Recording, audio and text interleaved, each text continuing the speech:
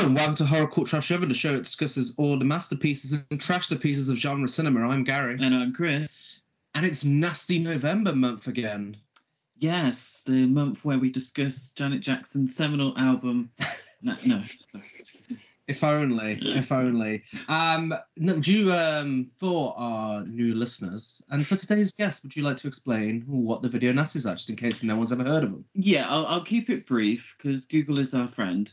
But the video nasties essentially were quite a large list of films that were banned here in the UK during the 1980s, particularly on VHS, on home media. Big furore in the media, and politicians became involved, and the idea was that these films were so disgusting that they could have an effect on the normal general public to go out and start killing each other in the ways that they've seen and their dogs. And their dogs. Yes, there was one politician, forgive me, I don't remember his name, I don't wish to remember his name. Tory. He suggested that these films could have an effect on people's dogs. Yes.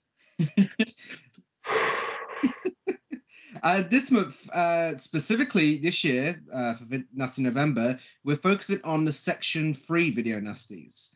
So these are films that could not be prosecuted for obscenity, but were liable to seizure and confiscation under a less obscene charge.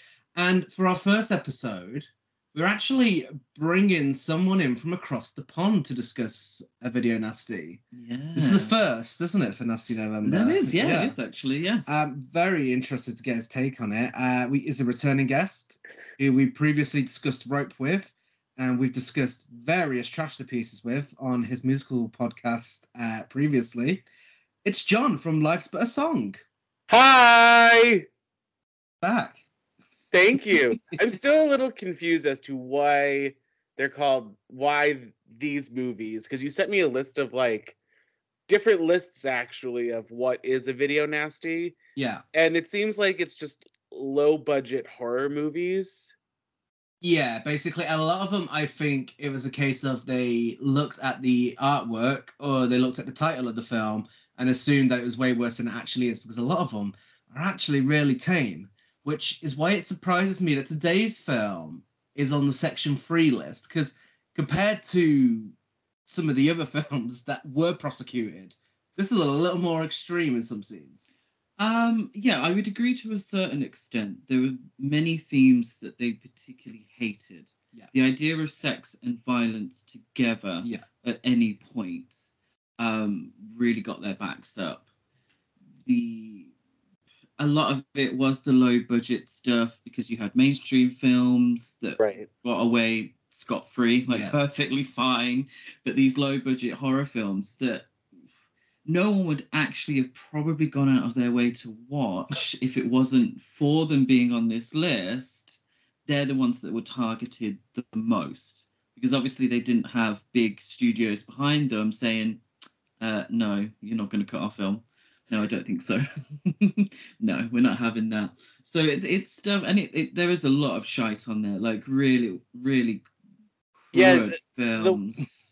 One of the movies you sent me is Friday the 13th, and I was like, why is this on here? Yeah.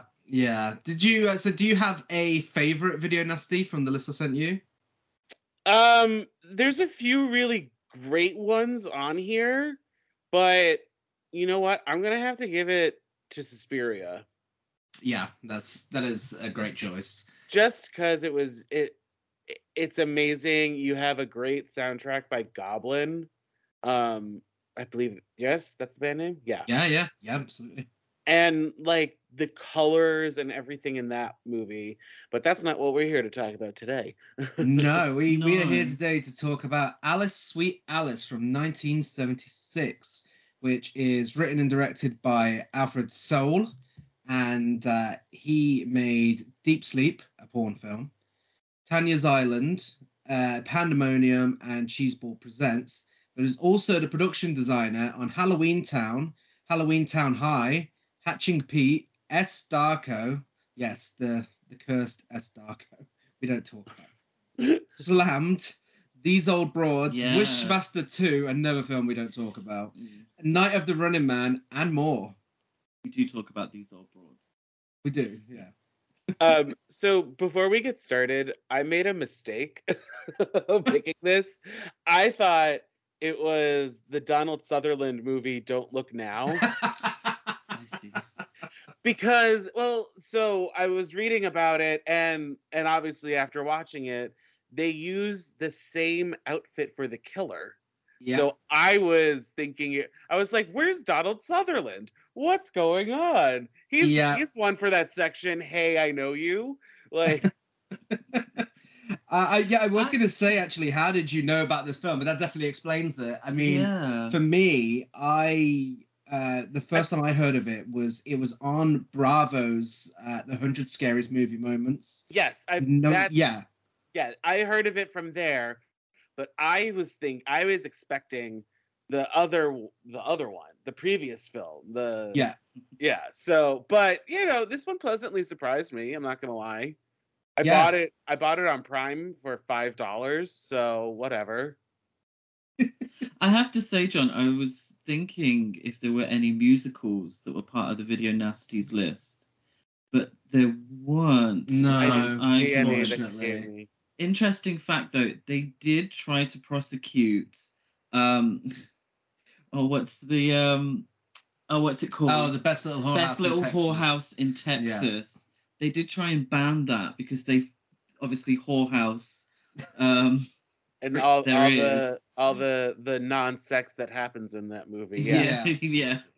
I mean, I'd have loved for that to have been on the list so we could have had a chance to talk about it. But... Yeah, but it's indicative of how they looked at a lot of these films. It was just one word or. Yeah. So they didn't watch any of the films. Not really. No. I mean, after you're describing it, I can understand why this one's on there too, because of like the religious aspect. Yeah. And we can make the argument that was the case, because they didn't want religion to look bad in anyone's eyes. But this movie is not that terrible. There's only like really one scene, like one or two scenes where you see people get stabbed, but that's it. Yeah, I mean, in comparison to some of the other ones, you don't even see a thing. And they created, when it was taken to court, they created a show reel of all the nastiest moments in these films, which is hilarious because a lot of them, they actually showed the best scenes and the rest of the rest of the other films are really boring. Yeah. So, because there's something like The Witch Who Came from the Sea is always my go-to example, and I don't think this is a bad film. I think it's a fantastic film, but there is one scene in there where someone has sex and then someone dies immediately after, and that is the only reason it's on there, and everything else is actually a slow-burning, character-driven piece. So it's like, why was this banned? Yeah. This movie was interesting, I'll say that. Well, it's co-written by Rosemary Rietvo, and this is her only film. We always love a bit of women in horror on this podcast. Certainly do. Made on a budget of $340,000, and I have no idea how much it made because that information is not on the internet. But I can tell you this: the Columbia Pictures Studio were set to release the film under the title of Communion, but allegedly pulled out for legal reasons. When Allied Artists Pictures picked it up for distribution in America and Canada, director Alfred Soule demanded a title change so that the audience wouldn't think it was seen in a religious film. The novelization retains the film's original title of Communion, and I believe it was also called Holy Terror. Yeah, so it had a few re-releases after Brooke Shields got famous. So after Pretty Baby made her quite a big star, it was re-released in its uncut form as Alice Sweet Alice, which is how we know it and how we've always kind of known it. But the version that we watched, although uncut, was actually called Holy Terror, and that was a retitle in 1981 after Brooke Shields became even more famous after The Blue Lagoon. And the version that we watched and the trailer as well puts Brooke Shields pretty much at the forefront. Yeah. It's like starring Brooke Shields. She's only in like what 5 minutes of the first 5 minutes yes. of the movie? It's interesting because I mean it's kind of the Janet Leigh in Psycho effect, but only from a 2023 perspective, because we know who Brooke Shields is. So when she gets got early on, it's kind of like, oh my god, wow, Brooke Shields is dead already. But at the time, this is her first film. No one knew who she was. So, I mean, it's kind of a twist, killing a kid off so early, but I think the intention was to make us all think that Brooke Shields was playing Alice. Yeah. And then you watch the film and realize that no, Alice is playing the annoying bratty sister. Yeah. The film is gained a cult following, is considered a contemporary classic of the slasher subgenre in critical circles. Personally, this is the fine line between giallo and slasher. I kind of class it as both because of that fine line. I think because this sort of predates Halloween and to a certain extent Black Christmas, I think this is the epitome of an American giallo film. Yeah. I feel like the influences for slasher films definitely comes from giallo, but I feel like maybe more than any other American slasher film, what we would now call a slasher film, this feels the most like a real giallo. Yeah. It really it could have give it a bad dub and I would have thought it was an Italian production. I was gonna say the same thing. It felt like it was an Italian film, or like just some weird German or something, like European film. Yeah, absolutely. But like to realize, oh, you're set in New Jersey. Yeah, because it looks like it's in Italy. It looks like... But that's what Italians did. Yeah, they would film it in Italy, but then say, this is New York. and now we film in Toronto.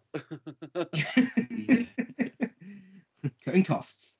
It's also been the focus of scholarship in the areas of horror film studies, particularly regarding its depictions of Roman Catholicism, child emotional neglect, and the disintegration of the American nuclear family. And it was also very controversial in Ireland because of the anti-Catholic religious themes and story elements. And it's a really interesting side to it that I've never really thought too much about until I analysed it for a podcast. And I'm like, well, this actually does have some really interesting themes and messages in there. And a lot of films. Yeah, I think it's become maybe a little bit of a cliche now. Yeah. The religious side of these sort of films, but this is 1976, so it would have felt quite fresh back then and startling, and be like, oh, this isn't painting Catholicism in the best light. And also watching it in 2023, like we went through the 90s where religious horror was a thing, all horror had a religious side to it in the 90s for whatever reason. So this is like, though yes, it's fresh for the time, for me I'm just like, another religious slog. Okay. I think it's definitely one of those films, and I think it goes for the acting as well as the themes, is where you have to kind of put yourself in 1976, because some of the act, and as much as I think this is a great film, some of the acting is laughable at times. There was acting? Exactly. Which brings me on to our next category, which is the section we like to call "Hey, I Know You." And I assumed you would have lasted longer in this film. Well, we'll get to that one in a second. First, we have Linda Miller as Catherine Spags. Now, she was in the classic 17 Again, Law and Order, Night of the Juggler, Gossiping Grams, Black Tie Nights, The Claim, Dark Romances Volume 2, Freddy's Nightmares, and more. I've never seen 17. The TV series, yeah. Okay. I mean, one thing about Linda Miller is that she knows how to serve a look. I'm assuming Linda Miller was some model before starring in film. She's a model turned actress. She was the mom. She was the mom. Yeah. So okay, full disclaimer as well. You're gonna say character names, and I'm gonna be very confused. So I need a little bit of a descriptor. So the mom had it was a little fashionista. She had like a great coif to her and everything, and you know, you can see like her kids are also cute. So I was like, that makes sense that they have great genes. Yeah, no, definitely. I mean, it's fitting that she plays a mother because she is mothering throughout this entire film. And speaking of, Mildred Clinton plays Mrs. Tredoni, the big reveal Mrs. Tredoni. Yes. Oh no, that's the one name I remember. Yeah. The star of Serpico, Summer of Sam, Bamboozled, Crooklyn, Seize the Day, The Doctors, A New Leaf, The Edge of Night, and more. So she actually worked with Spike Lee a fair bit. Yeah. That accent. Yeah. Do we think it's real or not? Absolutely not. She was trying something. She made a choice. Her name is Mildred Clinton, and she's which doesn't sound like the most Italian name, but it could have been by marriage, the surname Clinton. But she seems to be playing Italians throughout her filmography. Yeah. So I don't know if, I mean, that was her niche, or she was actually Italian. Maybe. The accent seemed. I think the problem is I assumed it was put on because we're looking at a random slasher film from the 1970s. But we're also watching everybody be heightened. Yeah.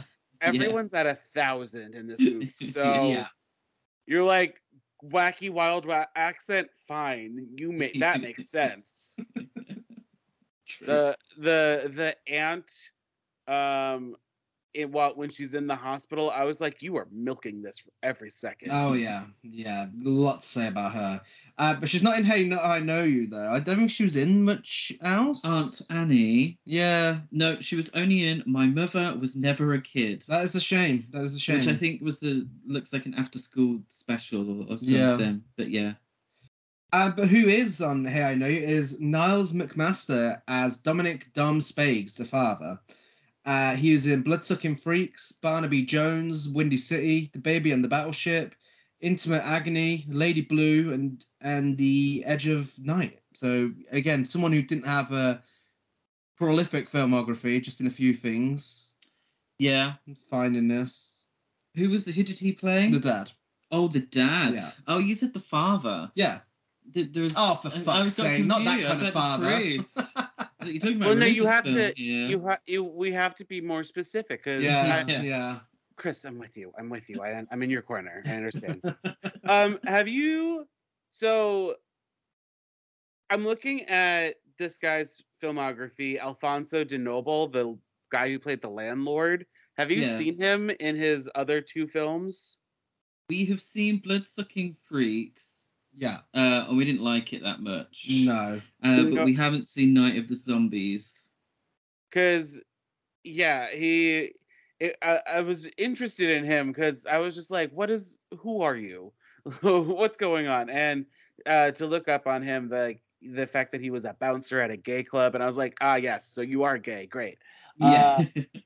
And then also, unfortunately, he passed away in 1978, so he wasn't able to be in a lot more things. But the other two titles, I was like, you two must have seen them. Yeah. Night of the Zombies is something we need to watch. But Bloodsucking Freaks was, it was all right. Yeah, I mean, great story of him, just being randomly picked up at a gay bar and persuaded to play the role.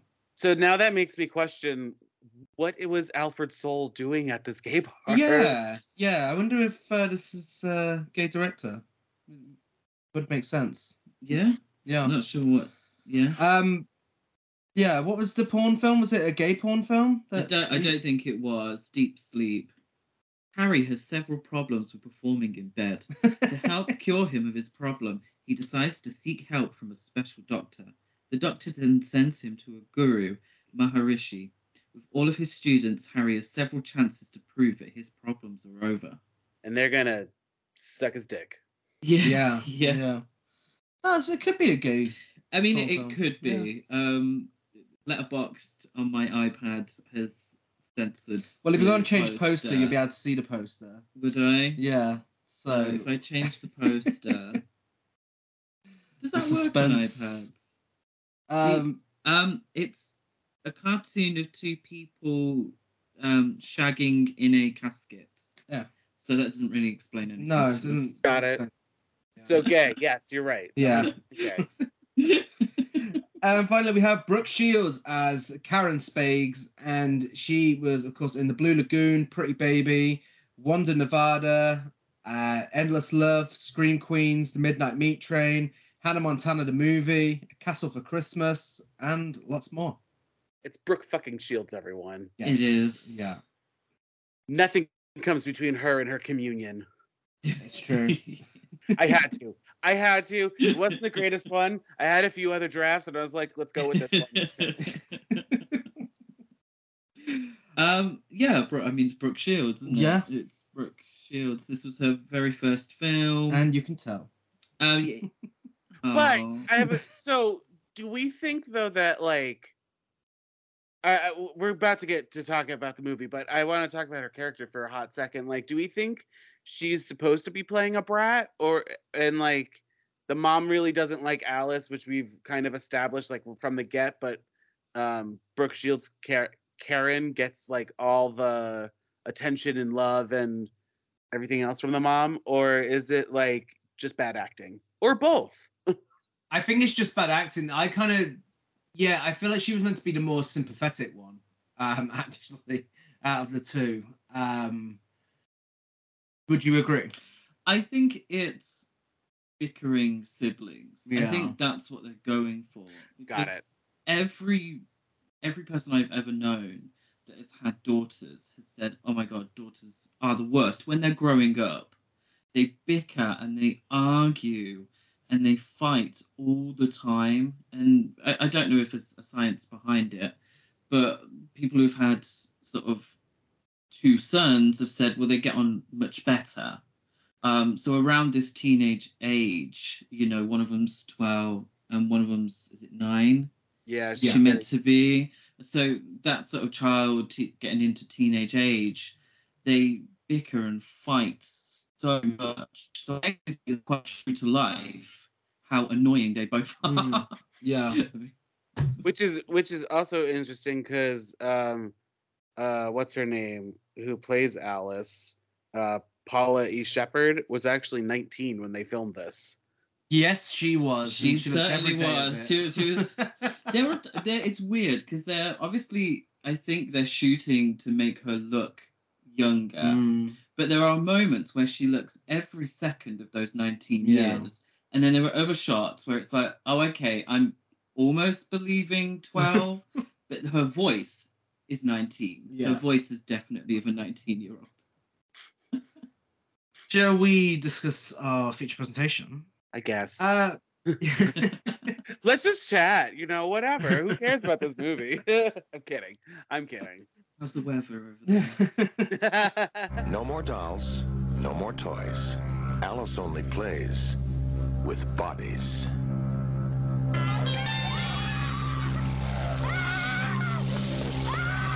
It's too late to save her.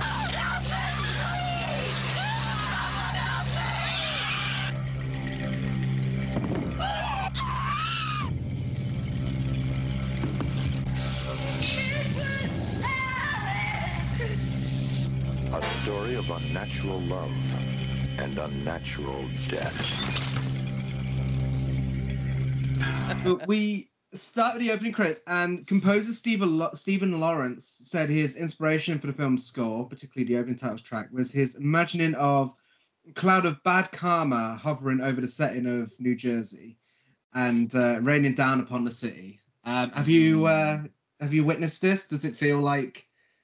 I mean, yes, he got it. He got it. You step into Jersey and that's what you hear. Just ominous music everywhere. like a dark cloud over New Jersey. I'm getting Teresa and Caroline.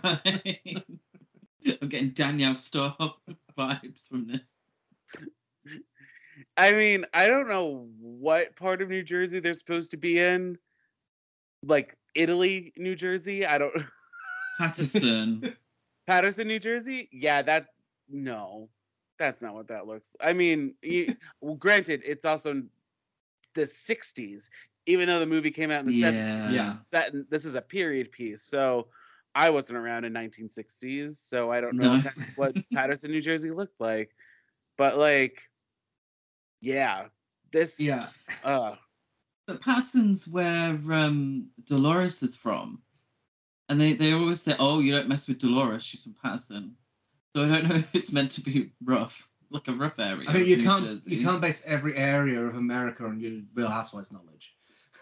That's exactly what I do. Well, also, you're basing it on a modern reference. Yeah. We're watching it from the 60s, from the 60s eye, where it was a little different. Yeah. I mean, to be fair, people are still being murdered there, so... Well, yeah. It's true. But JFK, so... Yeah. Whatever that means. His face just pops up a lot during the film. JFK. I think that was just the set decorator being like, we have to show it's the 60s somehow. Yeah. JFK. In 1961, in Patterson, New Jersey, divorced mother Catherine visits father Tom with her two daughters, 9-year-old Karen and 12-year-old Alice, who both attend St. Michael's Parish Girls' School. Karen is preparing for her first communion, and Father Tom gives her some of his housekeeper, Mrs. Tredoni's delicious cookies, and his mother's crucifix as a gift. Did anyone want any of Mrs. Tredoni's delicious cookies? Absolutely not. No? I mean, in the beginning, maybe, but now knowing what I know, no. This makes Alice really jealous, so she puts on a Halloween mask and frightens Mrs. Tredoni, to which she says, "Oh, you nasty child, get out of my kitchen." So the video nasties. Yes, I understand it now. This is high camp. Mrs. Tredoni being scared. It is strange. I want to put a pin in her, like the largest pin in her. Because after watching the movie, I had a conversation with my invisible friends that I watched it with, and I need you guys to help me out with something. So, but I don't want to ruin it because we got to get to the reveals and everything. Yeah, let's just say I think that scare was her origin story. Yeah, it might have been. Well, I have a theory that'll blow your socks off. Let's just Okay. I loved Catherine doing her best RuPaul impression. Catherine? Yes, take that thing off your face. I'd like to keep it on, please. Catherine's already slaying. She is. I mean, every single moment. And Catherine she's got a full face of makeup. Yeah, even when her daughter dies. Coiffed. She's serving an outfit. Yeah. Even if it's, a Christian style outfit. and we're already getting the dynamics of this family. We've got Alice, who's apparently the rambunctious rebel, because she's a teenager, basically. So there could be an argument that her hormones are out of whack, because it's like, oh my God, what are all these things that are happening? And what's my body going on? Because later they make emphasis on the fact that she's had her period. Yeah. So, and then we got the mom, who clearly favors Karen because Karen is the good little girl, in theory. And then we get Brooke Shields, who is, as we said, bad actor and annoying daughter. Yeah. Annoying sister, I should say. Yeah. Well, Catherine's a single mom who works 2 jobs. She has kids and never stops. But she's a survivor. She is. Well, she is, yeah. She's my final girl. Alice steals Karen's porcelain doll, so Karen follows her on her bike to an abandoned warehouse. Alice scares her whilst wearing a mask on a mask, the other one underneath being an old lady mask, and threatens her that if she tells anyone, she won't see her doll again. So this is the scene that was included in the 100 Scariest Movie Moments at number 89. Yeah. And as soon as I saw that, I was like, okay, I need to see this film. Would you say that's the scariest scene of the film, though? Yeah. Yeah. I don't think it's the nastiest, but we have a category for that. So I won't say what that is. But I'd say it's the creepiest, just because of the mask under the mask. Like, it really took me by surprise when I watched it. Do you feel that that's also maybe a little of a point towards the twist? It is, Under the mask that's true. It's an older lady mask. Yeah. And our killer is revealed to be an older lady. Yeah. Because you get that with Giallos. Yeah. A lot of them. You watch it again and you see a little thing that's sort of like, oh, yeah, a little hint. I also think this is the scene that understandably confused John, and the scene that really tries to be Don't Look Now. And as it's one of your favorite films, so Don't Look Now is absolutely one of my So would you agree films, that this is definitely that chase scene? The chokehold that those Macs had on little kids throughout the 70s and apparently 1961 as well. Masks in this movie are terrifying. Yeah. You look back and you see like creepy dolls and shit from the 60s and 70s, and you're like, how was this in everyone's home? How was this mask the most popular thing sold in Paterson, New Jersey in 1961? Honestly, it's the most popular thing to be sold in the UK. Like, you go into many shops here and buy this mask, and I don't think they have a clue that it's from Alice, Sweet Alice. Well, it's translucent. Yeah. But with like a full face of makeup. Yeah. So it's like blusher and eyeshadow and kind of a sleigh, really, when you think about it. Yeah. But like it messes with your perception of the person's face, because it is clear, but they have it so that like the cheeks are obviously like set in a way, and the lips are a certain shape. So I could be wearing it and my face looks different because of the mask. And so I mean, this movie did a great job doing that, because like obviously we're supposed to think it's this one, the killer is one person, and then there's a twist. Yeah. As that we already spoiled. Yeah. As you said, Christian, I think the raincoats as well. They were big sellers. They were very big popular. sellers in the 70s. Big sellers. Would you call it a raincoat a Mac? Would you call it a Mac or an anorak? Not sure. A raincoat. Let's just say raincoat. Yeah. But it only raining in one scene. Well, but can I jump to the end for a hot second? Yeah, sure. Yeah. Since we're talking about raincoats, at the very end, like when we're in the church, before everything, you just see a sea of yellow raincoats on girls and women. Yeah. So it is popular, and it is very interesting, because you go, so is she really the only killer? Yeah, I've got a theory at the end, but it says St. Michael's on one of the coats. So the coat okay. That Mrs. what's her name? Mrs. Dory. Yeah. The one that she has says St. Michael's. So I don't know if it's just a coat that's given out at the school. Got it. But it made me wonder, there's multiple people with this jacket, very popular. and they're saying that the mask that's used is also very popular. So it although we know who the killer is at that point, it also casts a little bit of doubt for me. Yeah, because we get a sort of wink wink nudge nudge moment at the end. Yeah. That may suggest all is not neatly tied up. Yeah. Yeah, no, definitely. Well, Alice steals Karen's veil and continues to be a little brat. And she also crosses paths with their landlord, the perverted Mr. Alfonso, who asks her to go to the shop for him because he's not very well, and calls her a little bitch when she refuses to go.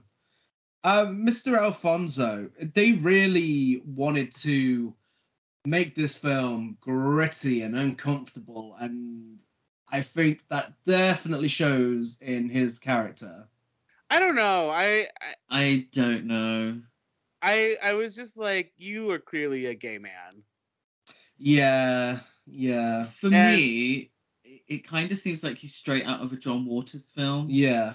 I think you could take that character and put him in something like Female definitely. Trouble. It would fit perfectly. And it's kind of interesting that everything I see written about Mr. Alfonso, they always use the descriptor pedophile. And I was like, but this is kind of going with how gays are represented even to this day, that we are pedophiles, and we're not. Like we don't want to sleep with children. And so to me, I was just like, well, he has that one weird moment, but he doesn't do anything really sexual. Like, and then that weird moment, you can argue that he's just being a camp queen. Yeah, I don't know, because there's like little things where he kind of alludes to finding Karen attractive during one scene, and the descriptions online very much say that he's trying to molest her during that scene later on. Yeah, it's probably where I'm most confused writing wise. What is this character meant to be? I'm glad it didn't state his sexuality. Yes. Because then that would have been a bigger problem. And right, but I'm listening to his voice, and definitely. Yeah. I have gay voice, and I'm like, you, sir, definitely have gay voice. So it's not. And he calls himself Mummy when he's talking to his cats. Yeah. And he has what looks like a portrait of Betty Davis in Whatever Happened to Baby Jane. Yeah. Painted on his wall. And then he listens to opera, so he's a cultured man. Yeah. Yeah, that could be a little iffy, which again leads me to question about Alfred's soul and whether or not he was gay himself. Because I kind of feel like if he was, he wouldn't want to go down that route. You know? True. So that if any of our listeners know the sexuality of Alfred's soul, please let us know. Finding this guy in a gay bar, come on. On the day of her first communion, Karen is strangled to death in the church transept by a person wearing a Halloween mask and a yellow raincoat. The crucifix is ripped from her neck and her body is set on fire. Genuinely, really shocked me the first time I watched this. Because, I mean, obviously, because I knew who Brooke Shields was. But it's just kind of like, fuck, where has that come from? Like, this is brutal. What a brutal way to go for a child in a horror film. It's and like, I know we said that she's annoying, but that's rough. That's extreme. Yeah. And then makes the horrific discovery, disrupting the communion ceremony, and Aunt Ali De Lorenzo, Catherine's sister, another queen, runs in the family. She's like, she's dead! Karen's dead! And it is so camp, so over the top. God, and it kind of it takes you out of the moment kind of a little bit. Because you're like, oh, this is really shocking. And you're like, okay, this is that woman. That woman was playing for the back of the house. She did. She brought ham sandwiches for lunch. She is. And not just the back of the house, for the people across the street in a crowded bar that is very loud. Like that's the level she was at. Yeah, and then when they're on the way to the funeral, she gets another great scene where Catherine's breaking down outside to her ex-husband, and Annie just sticks her head out the car. She's like, "I don't want to rush you, but mass begins at 9." And I was just like, I'm on Annie's side. I mean, not so much the rush into mass thing, but the way she's got no patience for anything, and she hates kids, and it's like, do you know what, Queen? Yeah, but doesn't she have? She does have kids. I think she just hates Alice, and that's what. Yeah, because she has. Who's the? Is it Angela? Is that the name? Yeah, daughter. Yeah. Okay. Yeah, that's the one that the dad is trying to meet up with later. Okay. Yeah, the one again, names in this movie and I are not friends. I mean, you did a better job as well. You did a better job than me on remembering that one. I couldn't remember a kid's names, but yeah. Obviously, besides Alice, because they say that every other line. So. They do. After Karen's funeral, Catherine asks Alice to take some cake to Mr. Alfonso, and he tells her he's disappointed that Karen was the one to die because she was the cuter one. Yeah, yeah. He says, I heard everyone leave. It's all over her. Well, you die, and then you put you in the ground. Such a shame. Such a pretty little girl, too. Too bad she was the one to end up in the box. I mean, I agree with it. I'd have rather Alice went, but you know. Thank you, mother, for me. Such a lovely lady. God always takes the pretty ones. Which I think is dialogue straight out of, again, Whatever Happened to Baby Jane. I could imagine Betty Davis turning to someone and saying, well, you live, you die. You always take the pretty ones first. But I can also picture Divine saying it as well. Definitely, definitely. And she probably Catherine... did. Yeah, she probably did. She probably did. Catherine's ex-husband, the hunky in a 70s way, Dominic, begins to investigate her murder independently, whilst Detective Spina handles the case formally. The police aren't very sympathetic. No. Like, they wonder why Dominic would suggest Catherine and Alice may need a little bit of protection after the daughter's been killed. Just set on fire in church. They also, it also feels like everyone's convinced it's Alice. Yeah. And like, whatever happened to innocent until proven guilty. Yeah. With the police, because there's a little part earlier where they actually also suspect Alfonso simply because he's a bit weird. Yes. Rather than having any evidence to suggest that he was anywhere near that church, as quite a large man, people would have seen him go in and out of the church at some point. Slightly agoraphobic? Yeah. He never leaves his apartment. Yeah, and also true to life. I mean, let's face it, it's not unrealistic to think the police would suspect him. Just for the way of course, yeah. Famously, there was a case here in the UK where this guy was completely slaughtered by the media, by the police, everything, just because he was a little eccentric and he had absolutely nothing to do with it whatsoever, and never got a formal apology from anyone. So it's definitely, the weird neighbour is definitely going to be suspect number one in any case. So this is you two apologizing on behalf of everyone in UK? There's one person. I don't know who this man is. If I met him, I'd say, I apologise on behalf. And then he goes home to the bodies he's got in his basement. Got away with it. Yeah, I know. I'd be next on his list. Fooled him again. And he moves in to help Catherine, though she obviously despises Alice. Catherine sends Alice to deliver a rent check to Mr. Alfonso. And this is a scene where he attempts to, I mean, depending on how you look at it, he attempts to molest her. So she kills his cat. Yeah. One of them. Yeah, he definitely grabs her. She actually killed the cat? I wasn't. Yeah. Kill the cat, yeah. Okay, I kind of was in and out with this movie. But I was like... Also, like, this is just because it's from the 70s. The quality of the film was not the best. Yeah. So that's where I'm just like, who's who? Yeah, it's interesting because obviously it's had the 1080p HD transfer, but it actually has that grainy look to it still. It still looks really, really 70s. Yeah. Which I think adds to it. I think it adds to the charm of, because I love shit like that.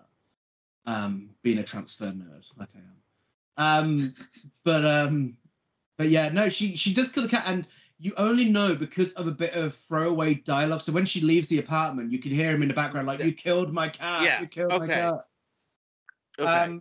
But yeah, I don't know what to make of this scene because it does kind of, I don't know. It's just, yeah.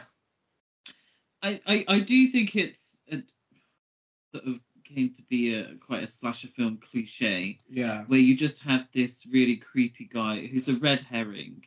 Okay, but also not a red herring because we absolutely know that it wasn't him at the beginning because the outfit, we saw the murder, we saw the outfit, we know 1,000% it's not him. But he's sort of played as a red herring. And almost, I thought at times, the comedic effect. I mean, this is also a trope that later in the slasher genre, where like you have to not like the victim. Yeah.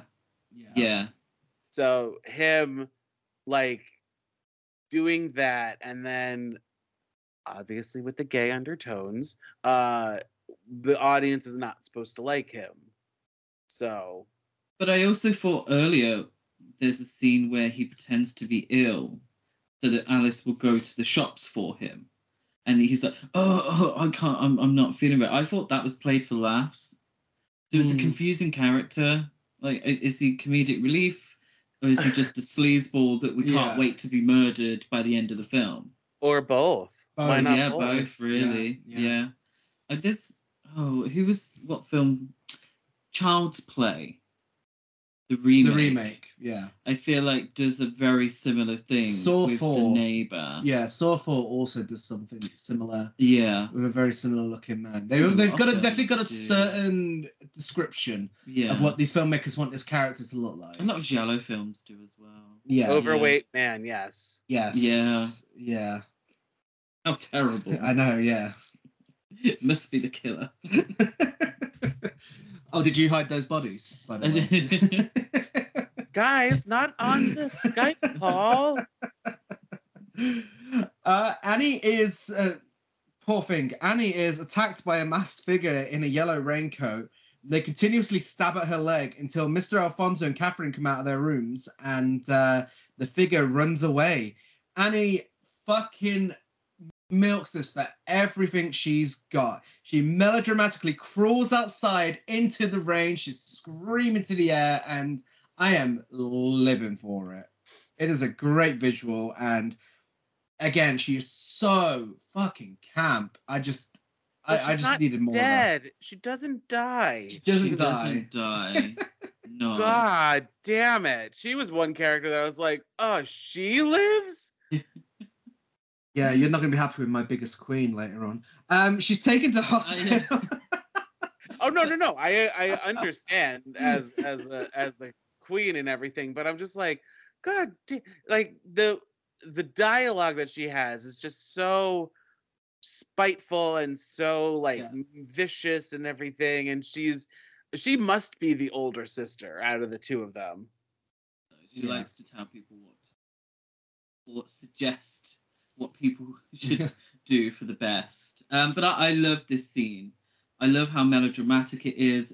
It's what I love about these kind of films, about slashers and giallos, is that you have, these build-up moments that, okay, they're all right, they're good, and we get nice character development and all that business. But when it's really melodramatic, really over the top, when she's screaming in the rain, I love it. I love that shit. Yeah. And you get quite a few moments like that in this film.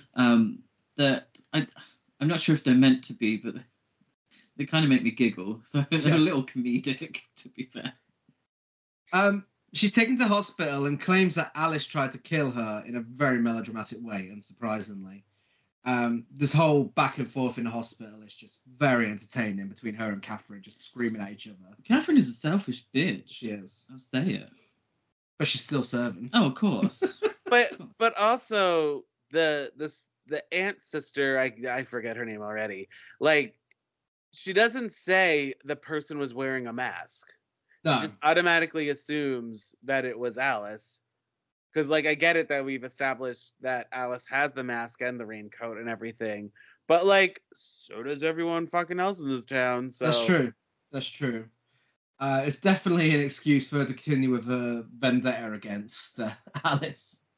Yeah, and spoiler alert for my opinions on the ending of the film, I actually do think this is Alice. Yeah? I genuinely believe that this was Alice. Alice was the one that stabbed Annie in the legs. Okay. I don't. No? But I do think Alice did something. Okay. We'll get to that. Okay. I don't want to. Come on. I don't want to. I need some air of mystery. Come on. Yeah.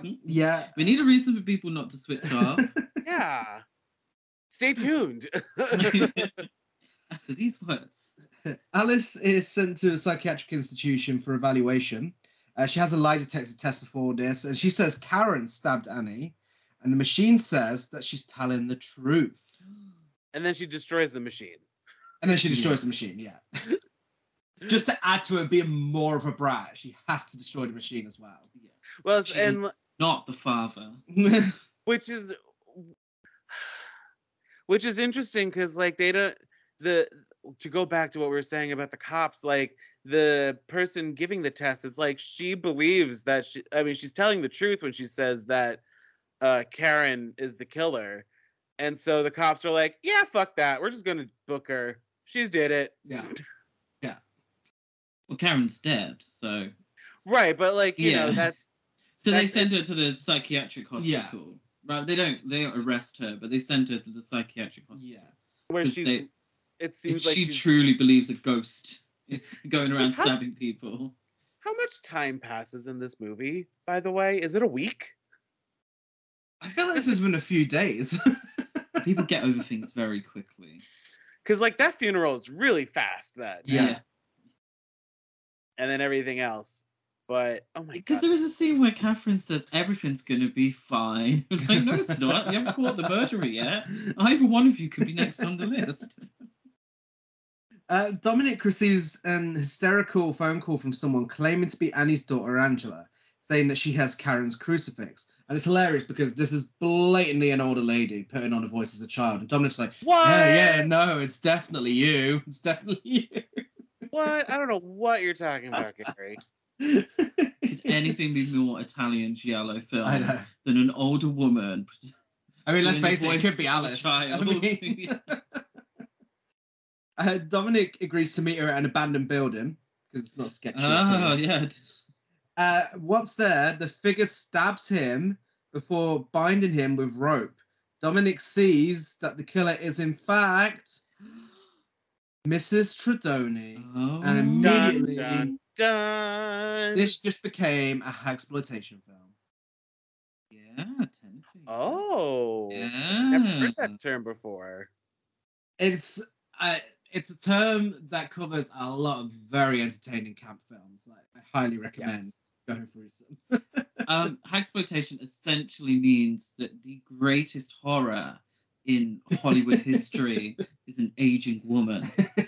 And when, John Wayne's still winning Oscars in his 60s and 70s, female classical film actresses like Betty Davis and Joan Crawford had to do cheapo horror films to pay the rent. And the results are absolutely incredible, and I would watch any of them over True Grit any day. But hagsploitation is a slightly offensive term. Yes. So this nasty November, we bring you the nastiest thing of all: misogyny in Hollywood. Yeah, but we say it with love in our hearts. Thank you for the misogyny. It brings plenty of entertaining films. Now treat women better, please. Yeah. God damn, yes. She takes off her mask for the big reveal, and she chastises Dominic and Catherine as sinners because of their premarital sex and divorce. Yeah. And in a disgusting scene, she bashes in Dominic's teeth with a shoe, and he bites her crucifix. He bites Karen's crucifix off Mrs. Tredoni's neck, and she pushes him out of a window to his death. And Catherine, after this, goes to visit Father Tom. But I feel like that scene is the reason this is a video nasty. Mm-hmm. I feel like that's the scene they watched. They followed it through the film. They found something. Oh, this is the one. This will do. And see, I thought it was Karen's death that would have been the video nasty.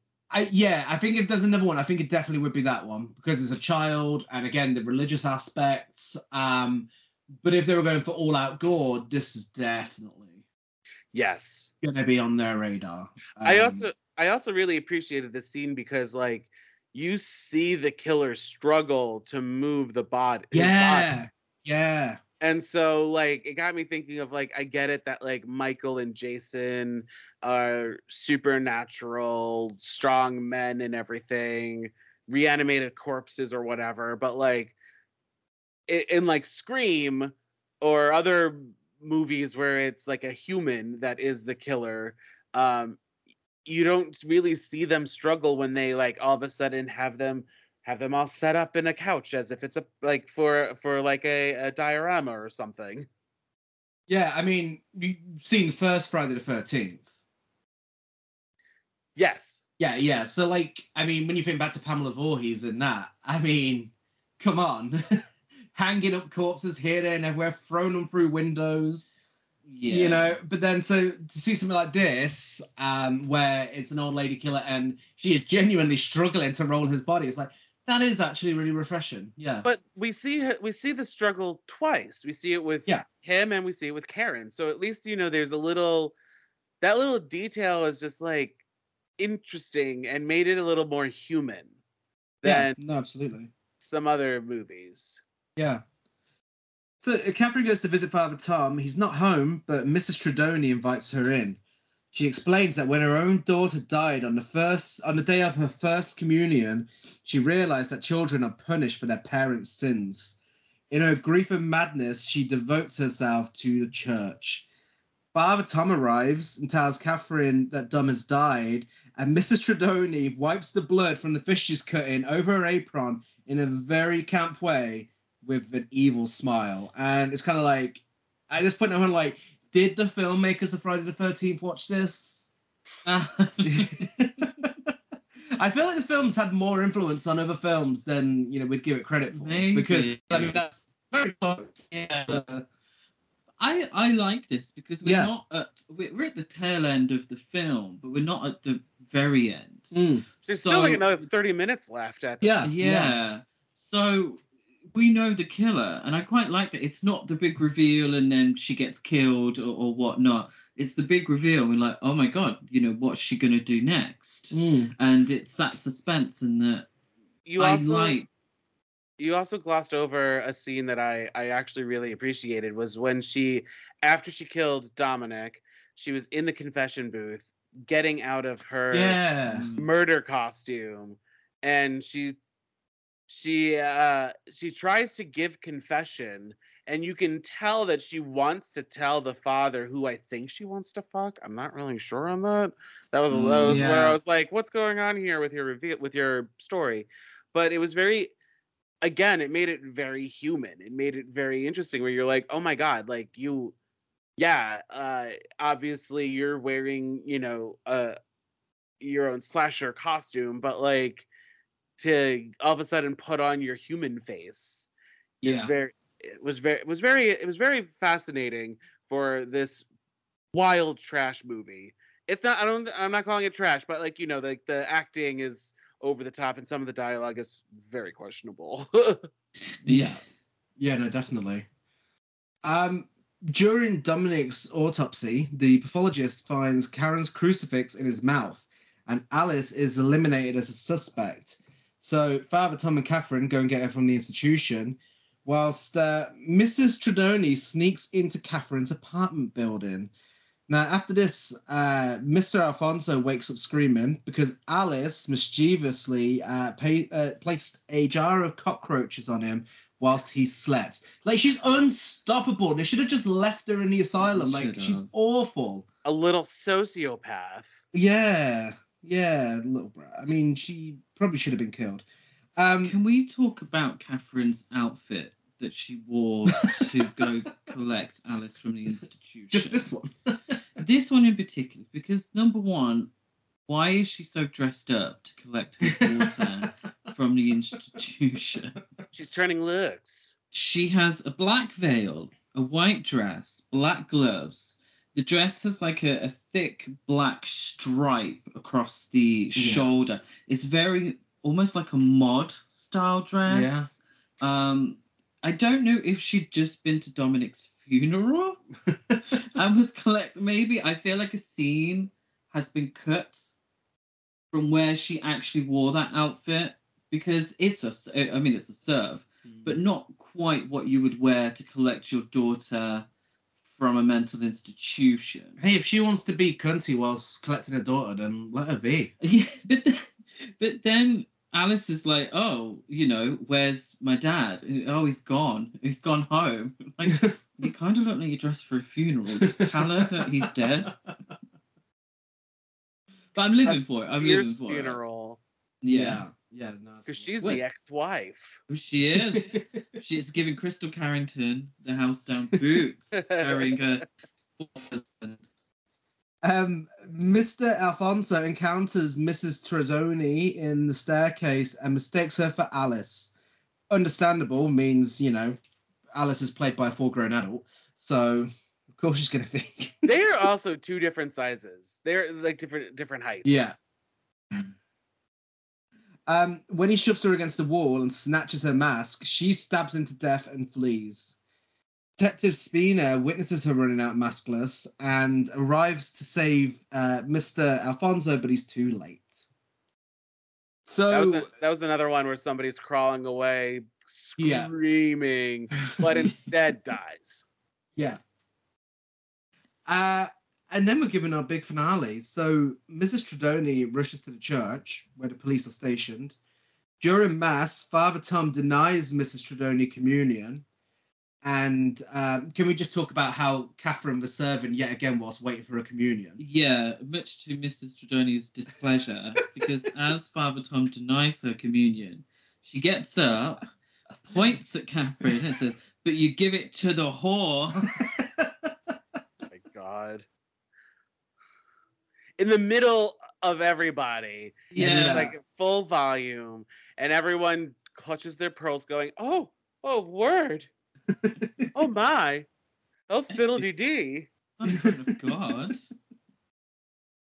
She stabs Father Tom in the throat as the police rush in, and whilst Father Tom no bleeds, one else fucking rushes no one cares. Everyone just watches. Just watches. But also, Father Tom sealed his fate because the cop was like, "I want a sniper on the balcony," and he's like, "Fuck that! This is my church.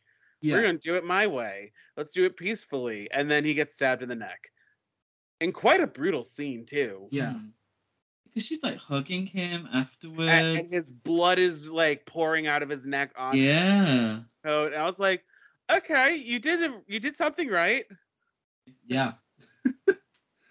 Whilst he bleeds to death, Alice walks out of the church with Mrs. Tredoni's shopping bag and places the bloodstained butcher knife into it.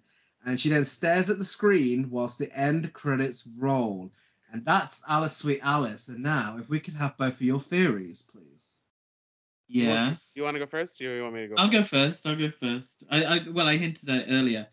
I think that Alice used the killing of Karen to attack Annie. Because I don't think there was any reason for Mrs. Tredoni to actually attack Annie.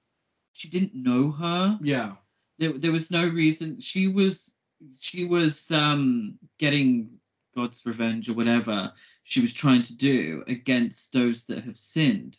But she didn't know Annie from anyone on the street. That's true. So why would she attack Annie and not anyone else? And I think Alice attacked Annie, but deliberately not to kill her.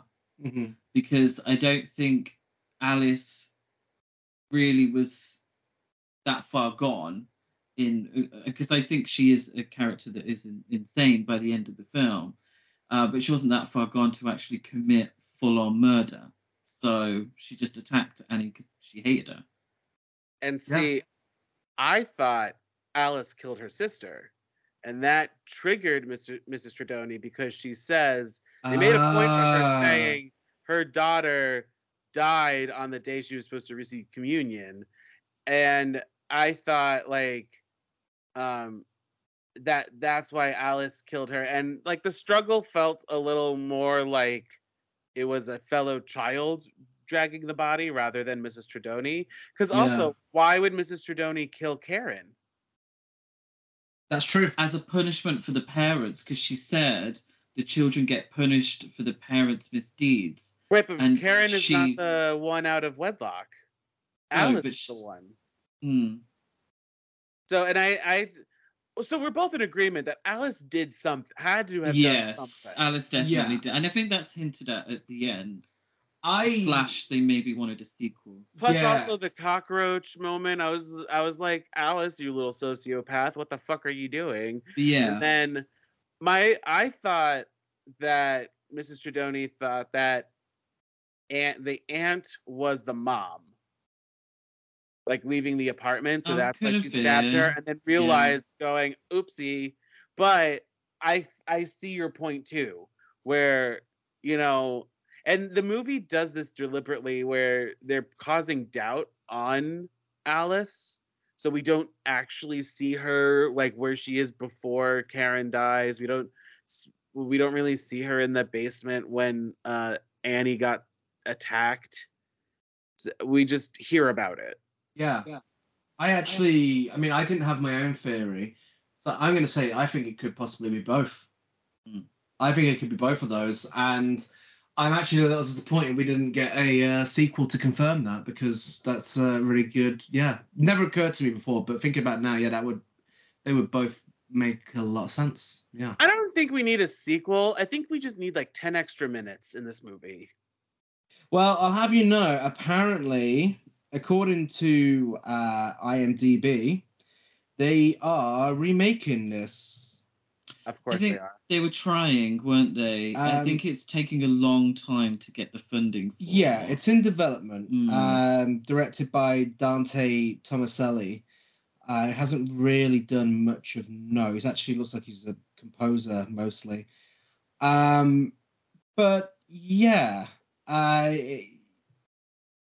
could we go through the requel route? Could we have Alice as the killer, the old lady killer in this one?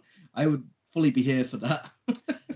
I think what we need to do is have an interview, or find an interview with Alfred Soul that asks, what does the ending mean? And what were you doing in a gay bar in 1976? And then it'll answer all our questions. A word. But that is Alice Sweet Alice, and I think it is a solid 70s horror gem. Yeah, I think it's a great horror film. I think it's very interesting. I like that it's about the dangers of organized religion and having children. They're two things I feel very strongly about. I think it's an interesting film because it seems very human. Yeah. It seems very like an episode of Law and Order SVU or something like that, where it's not some. It's a weird revenge plot, but like I don't understand why she's seeking revenge on this one family. Because they're the sinners, but like everyone's a sinner. Let's be real here. There is no such thing as a non-sinner in this and that and anywhere, even in 1960s Paterson, New Jersey. Like, and so Mrs. Tredoni is like committing the ultimate sin, which is ironic on so many levels, and potentially Alice, as we have discussed. Yeah, I think it's the obvious hypocrisy of those who believe they can judge what is good and bad, committing bad acts against people in the name of what they believe is good. Yes. Hello, Crusades. Yeah. Which is very interesting, and it's not something you always get from what may have been a throwaway slasher film from the mid-70s. It's got, as I like to say on the podcast, it's got many layers to it, and I appreciate that. I like the fact that we can sit here and discuss a film, discuss the themes of a film, and have our own interpretations, because it means we've really digested a film. It really digested, and I wasn't expecting to have a full meal. Yeah, but it was just a little snack, little bite to eat. It also feels like the film just it didn't feel like they thought it through enough, because all of a sudden it's revealed that it's Mrs. Tredoni, and you're like, okay, and then and then we have these theories and questions, like why Karen, why the aunt, why this, why that, and you're like, and like it makes sense for the dad, because the dad is she says a sinner. She doesn't want him to take away the father who she wants to bang, clearly. Mr. Alfonso was just a murder of convenience. And then I think it was just, she was at the end, she was just so triggered that's why she killed the father that she wants to fuck. Father fuck, if you will. Yeah. It's an interesting movie, but it's also not at the same time. Would you have preferred more of Mrs. Tredoni before the reveal? Honestly, yeah. I mean, I think it was also just my viewing of it, because I was doing other things, so I wasn't really paying that much attention. But I think, I mean, I bought it for $5. I'm probably gonna rewatch it at some point. So I feel like it's also like a good, if you're like, for people who in October are watching all horror movies, I feel like this is a good one, so you can see like a different side of horror.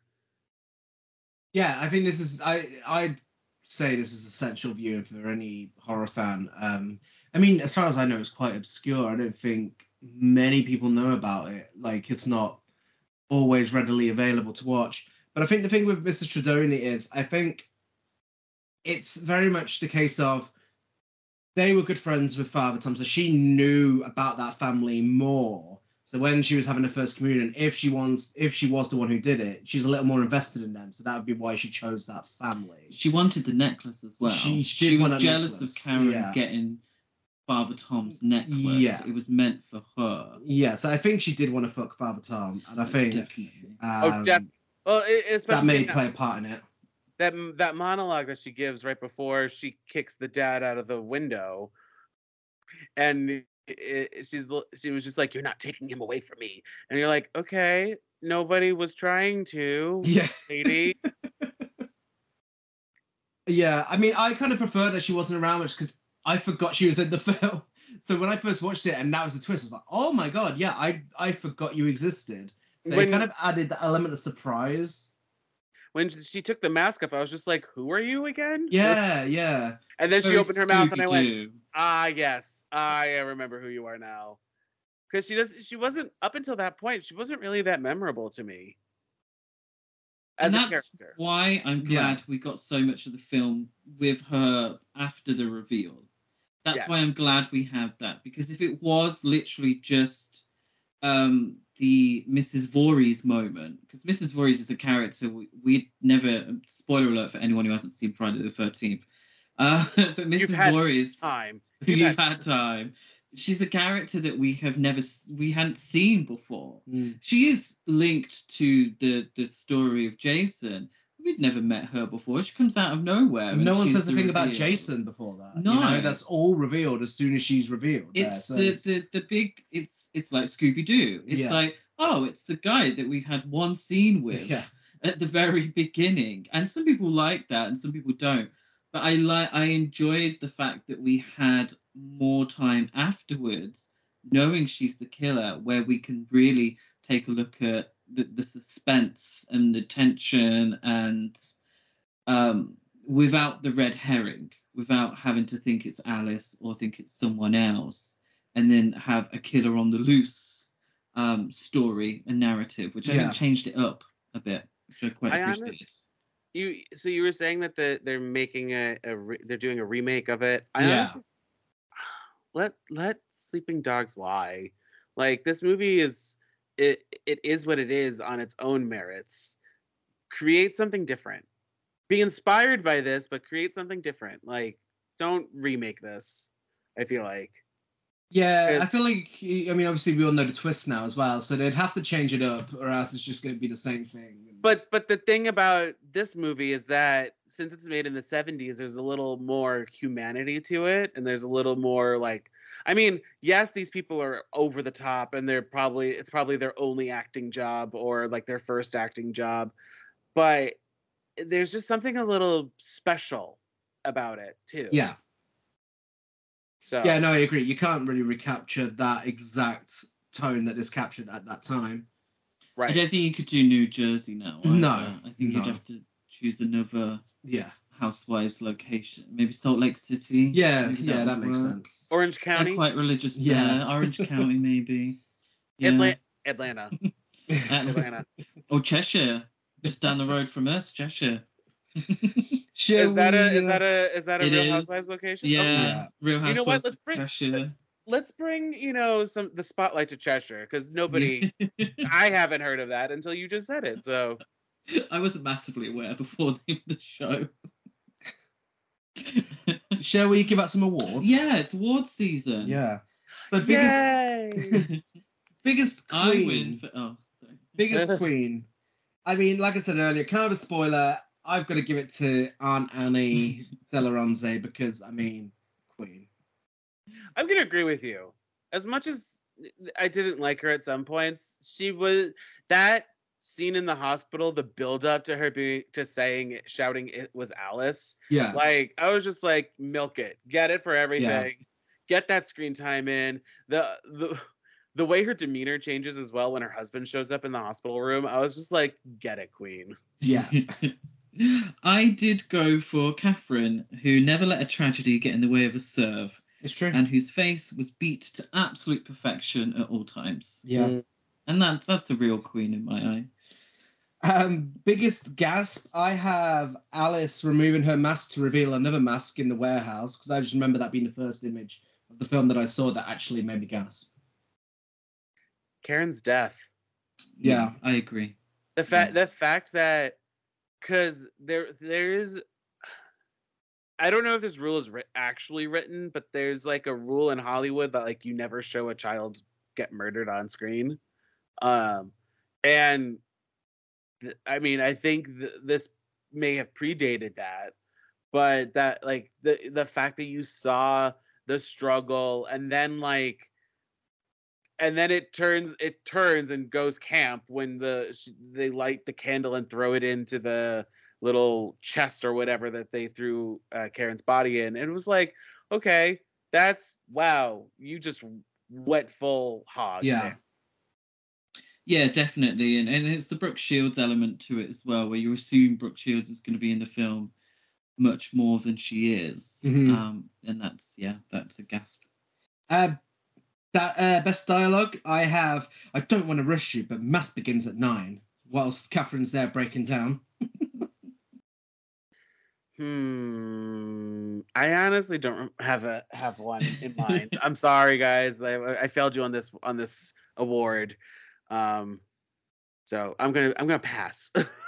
I just went with thank you, mother, for me. Such a lovely lady. God always takes the pretty ones. That's camp. I have Aunt Annie melodramatically telling Catherine that Karen's dead. Mr. Alfonso being mommy feeding the cats. I just went with Annie. Yeah. So just Aunt Annie. And finally, our specific category for Nasty November, nastiest moment. I've gone with shoe to the teeth. I'm torn between that and, again, Karen. You can give it a tie. I'm going to give it a tie. I'm going to make up for my lack of dialogue and give this one a tie. And what's yours, Chris? Oh, the teeth. Definitely the teeth. Absolutely. Just, I mean, because that both of them are just violent. Yeah. So violent. And one is like a child is getting murdered and we're watching it while mass is going on. Yeah. And it's interesting because right before that happened, all the kids that are receiving communion for the first time head out into the church to get communion, and then Karen is getting murdered in like wherever she is, and her mom is not like, where's my daughter? Yeah. Like there isn't like, where's Karen? She's a little flippant. She is. On a few occasions during the film. As for ratings, I give it 8 of Mrs. Tredoni's delicious cookies out of 10. I'm gonna give it 6 creepy horror masks out of 10. And I give it 8 bright yellow raincoats on a sunny day out of 10. Masterpiece, trash, basic, or a camp or bunch of fun. It's not really any of them, really. It's just really fucking good, I guess. Yeah. It's a good today's film. category. It's a good film. It's a good. I mean, it's also interesting in terms of like film history where it lies, because it is, it's before the boom of the slasher film, but like there have been what is now known as slasher films since its inception, and like Chris said, this is before Black Christmas, or right before, like, was this right? before I think after? it's about the same time. Yeah, same time. And then Halloween. It's definitely before Halloween. Yeah, and way before Friday the 13th. So I feel like this one just gets shoved under the rug. Yeah. Because I don't know if Black Christmas was like any better or worse than this one. Oh, so, Black Christmas is way better. Yeah, Black Christmas is. Black Christmas is one of our favorite. Yeah, I need to. Well, I need to rewatch it because I have the recent remake of it stuck in my head right now. So that one was oof. Was oof. But this one is this. I agree with you. It's a good. It's available on Blu-ray and video on demand for any of our listeners who want to check it out. And if you enjoyed this, I recommend checking out Don't Look Now. Obviously. And the one that I thought we were going to talk about. Yeah. You would definitely recommend that. I would definitely recommend that. Yeah, I mean, we've said other horror movies around this time that I would recommend as well. Yeah. For me, I'd say if you enjoyed this, I'd recommend Deep Red or classic Argento. I actually get a teeth. Yeah, I get the teeth scene in that mixed up with the teeth scene in this. You get a teeth scene in it. I think Alice, Sweet Alice is right in the middle of giallo and slasher. Yeah. And so any classic Argento giallo, but particularly Deep Red. If you enjoyed Alice, Sweet Alice. Yeah. Talk to us on social media. We're Horror Cult Trash over on Facebook, Instagram, and TikTok, and Horror Cult Trash on Twitter. I'm Gaz92 on Letterboxd, Gazmo205 on Instagram, and GazCruise92 on Twitter.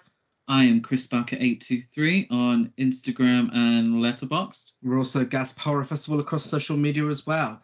Check us out is something I just told you to do, so I don't want Tanya to do that again. It's getting sweaty in this room. Just check us out. Just check it out. Yeah. Just check them out, everyone. Check us out. Give us a rate, review, and subscribe on iTunes, like, and follow, and everything else. John, thank you for joining us again. Would you like to tell our listeners where to find you? Oh, yeah. So Life's But a Song is a podcast that you can listen to anywhere you're listening to this. And on all social media, I'm at But a Song Pod. Yeah. Where we talk about musical movies. Sometimes there's a horror musical, but, you know, musicals. We've discussed, what films have we discussed with you on the Voyage podcast? of the Rock Aliens, Were the World Mine, and there was a third one that Stardust Brothers. Yes, the Legend Star Wars Holiday Special. Yeah, and that one. Oh, right, there was a fourth one.